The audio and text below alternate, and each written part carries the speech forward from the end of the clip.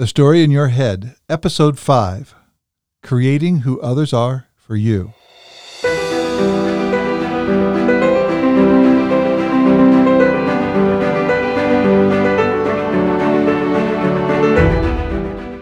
Welcome to the podcast, The Story in Your Head, where we explore how the stories in your head can influence your actions and the actions of others.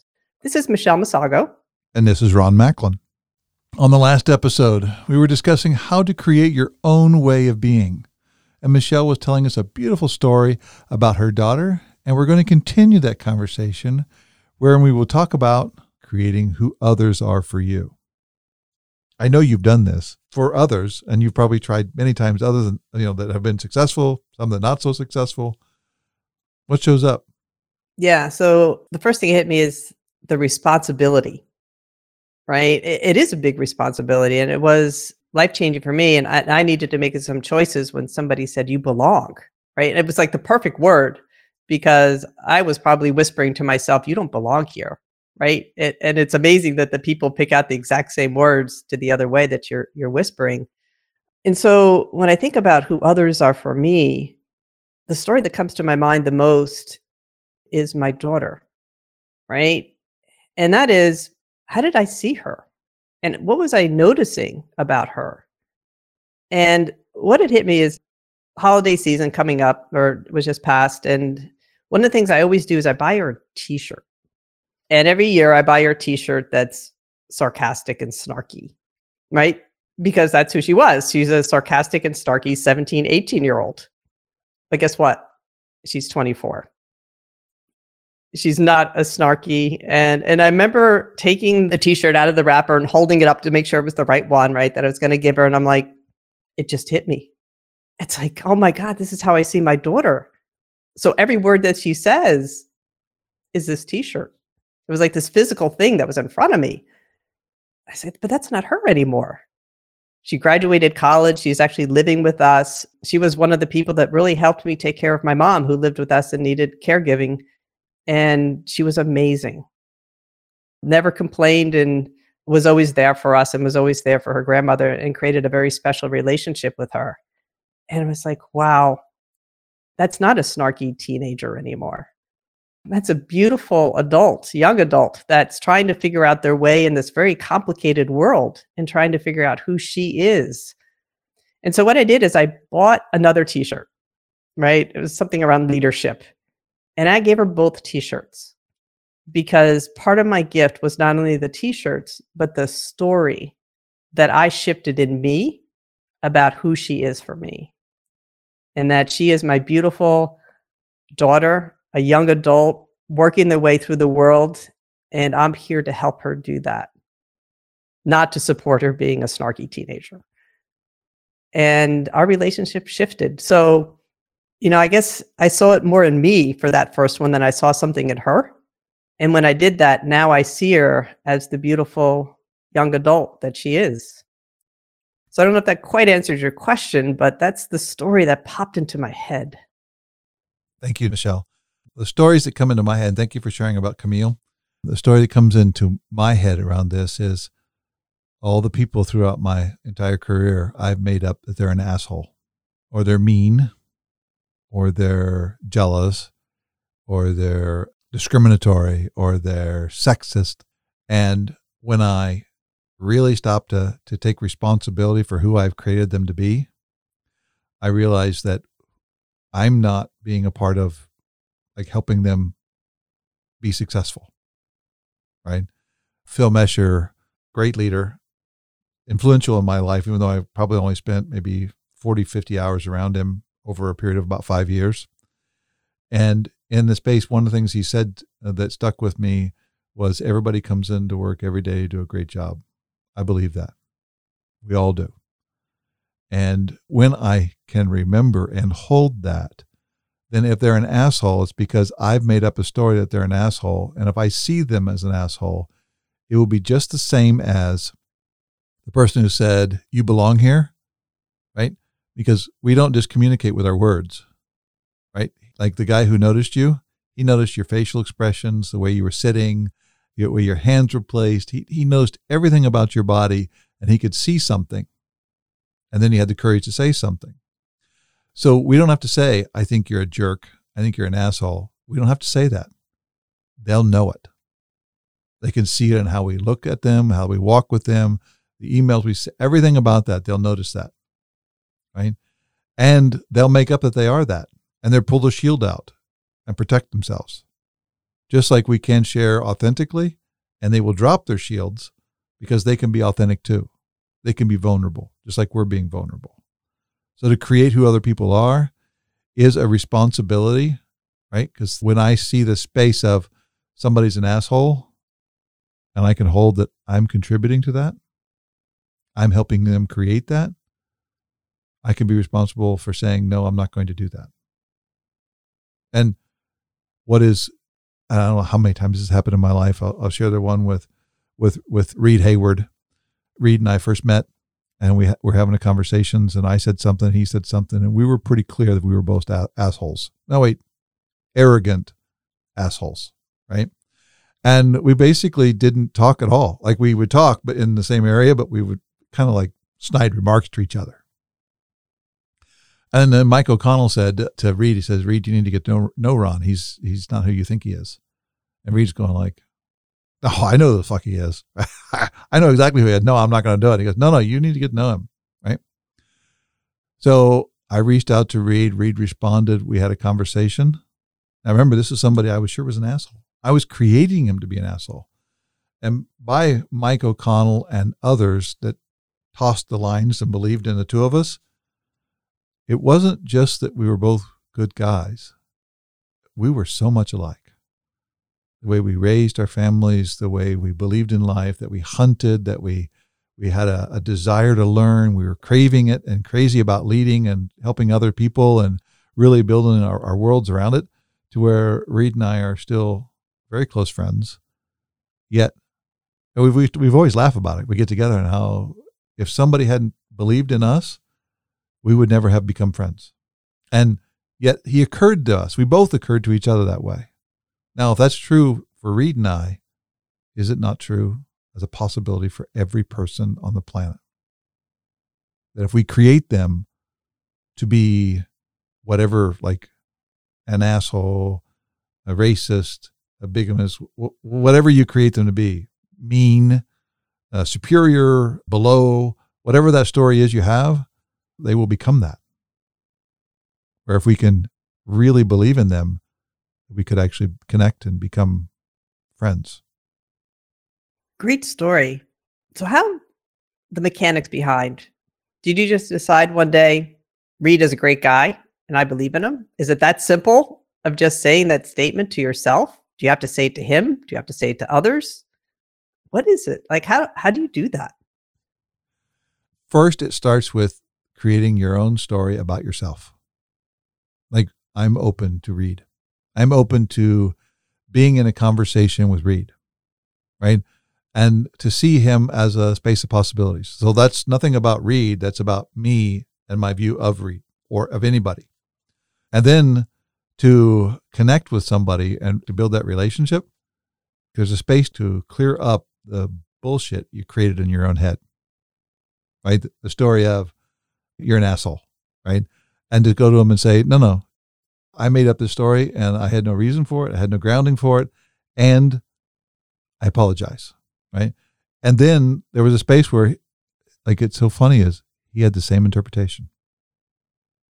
And when we cleaned it all up, we've joked about it, but, you know, we would go to each other's funerals, even though we live 2,000 miles apart. Sometimes we've lived about 9,000 miles apart. But we would go to each other's funeral because the self that he is and the person that he is, and my initial reaction, which is all based on my fears, was, I'm not going to talk to that guy. And so the first step is working on your own story. And the second step is reaching out to them, creating who they are for you. And then anything that you've made up, clean it up. And that means admitting it, being vulnerable. And nothing builds a connection faster than being vulnerable. The mechanics of that are, while you're being vulnerable, they're not listening to your story. They're really looking at their own story about what they made up. And if you've been vulnerable first, it gives them the space to be okay with being vulnerable second.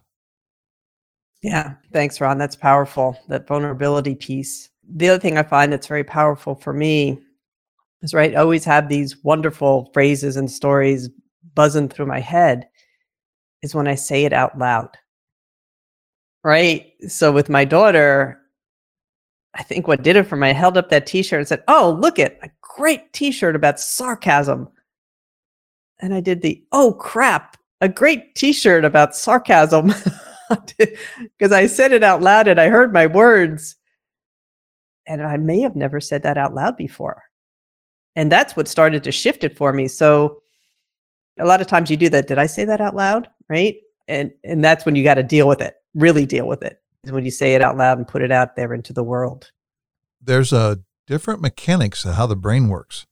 When we're having thoughts, it's perturbing a certain part of our brain. When we say something out loud and it goes out and goes back into your own ear, right? It perturbs a different part of the brain. We notice ourselves differently when we say things out loud. We occur differently. And we occur more how other people would notice us. Because we're going to perturb the same part of the brain that when we speak, we perturb them. So saying things out loud, very, very powerful. It certainly is. So these are some great practices. How do you practice this? How do you sort of build it into your everyday living, right? It's one thing to think about it, talk it on a podcast. Oh yeah, great. Yep, I'm going to do that next time as soon as I get off this podcast.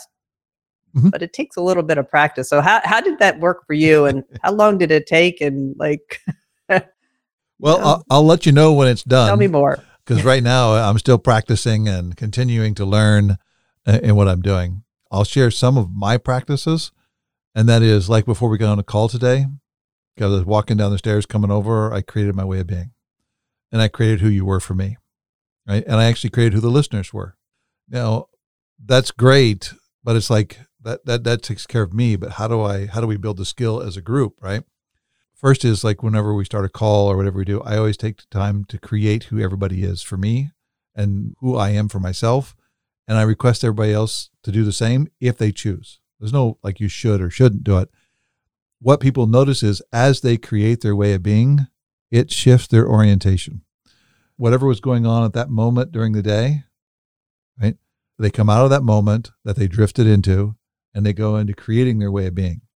And what that means is they can now be what they create versus what they drifted into. That is a way of being responsible, but it's also a way of not letting being at the effects of the day, but being at the cause of the action. I'll just share one more thing. Whenever I'm going to speak, one of the ways of being that I create for myself and I create for others is that evil word that's so hard to use, and that is enough, right? And I tried the language of I'm enough, and yeah, it kind of worked sometimes didn't. But when I use this word, I surrender to I'm enough. It allows me to be in the moment, in the now, and everybody else to be in the now. And we are enough. And for some reason, the word surrender really affects like the way I am being in the world. It allows me to just be. Thank you, Ron. So one of my husband's favorite words is surrender, right? Usually whenever something happens that is not quite what he expected, he's like, oh, I'll just have to surrender to it. And he said it for so many years. And I didn't really understand what he was doing to maybe 2 years ago, right? When I had to do some similar things on the surrender word, because a lot of things sort of happened in our lives and we couldn't change it. And it's like, well, one thing I can be pissed off about it, or I could just go with it. And adding that word surrender in the enough, I surrender to be enough. That's powerful. I'll have to think about that, but I never put those two together before. You know, that you belong was pretty powerful. And I think this is sort of the next stage because it puts you right in the now. So I want to thank you for that. Very welcome. It triggers, when I use it, this is what I notice is I can just be me. And what I find is there are parts of me that I have built with practice and strategy and all that that I keep hidden unless I can surrender. And then when I've surrendered to it, they come out and I go, ooh. Sometimes, many times at the end, I go, ooh, that was really good. Wow. Right? And nobody seems as surprised as I do. They'll go like, oh no, that's you. Yeah, that's great. And I'm going like, wow, that was me. And I didn't know that was coming, right? But that's a part of believing that you're enough and surrendering to we're enough. Yeah, one comment I want to make is surrender doesn't mean give up, right? It doesn't mean you're giving in. It just means you're open to the possibility of what happens, right? Whatever that might be. And it's okay. So it's not giving up. It's not saying, forget it, whatever happens, happens. No, right? That's how I'm thinking about it. It's more, I surrender to what happens and that I am enough, whether it's not perfect. Well, it won't be. Hardly anything's perfect. And that's okay. But my intentions still stay there. So I'm still working this a little bit. So maybe you can add a little bit to that. What would your world or your life or everything, like all the people around you and everything in that inside that space, be like when everyone crafts their way of being before everything? And everyone creates who others are going to be every time. Now, this is a big shift because it's not a practice. It's not we're not all in practice and all that kind of stuff. So we could kind of fall into the baseball rules, which was basically if you hit the ball 1 out of 10 times, you're going to go to Hall of Fame. This is more of a, how do we move closer and closer to that place where every time you go into conversation, you create your way of being. And every time you go into conversation, you create who others are going to be for you. And everybody starts to open up and be authentic with each other. What would that be like? What does the picture look like when that is happening? Now, we see it on our calls. We see it on the arena calls. We see like there's an open, there's an authenticity, there's a safety, there's a place where people can express all kinds of things that they didn't even know they had. And they're talking about them and bringing up those concerns. And because they feel like they belong there and it's okay to talk about anything. What if we did that in every conversation we had? Yeah. So what comes to mind there is trust, right? Like our arena calls and some other things, people are in similar practices. There's a lot of trust. And what I mean by trust in that is no judgment, accepting people for who they are and moving through. So if you create, and I'm assuming, do you tell everybody how you create yourself and others? Does it open up a space for trust? When you accept somebody as who they are and also maybe who they are not, is there another word that you use to describe that besides trust? Well, human, right? Because they are who they are. Well, trust is more of an environment. All right, I'm going to need a little help here. Yeah. Sorry. This is not a quiz for those of you who are listening. I'm not trying to quiz Michelle. Love is to accept who somebody is and who they are not. I notice that we can get all twisted around about the word of love, like romantic love and all that space. But it's really to love someone is to accept them as they are and as they are not.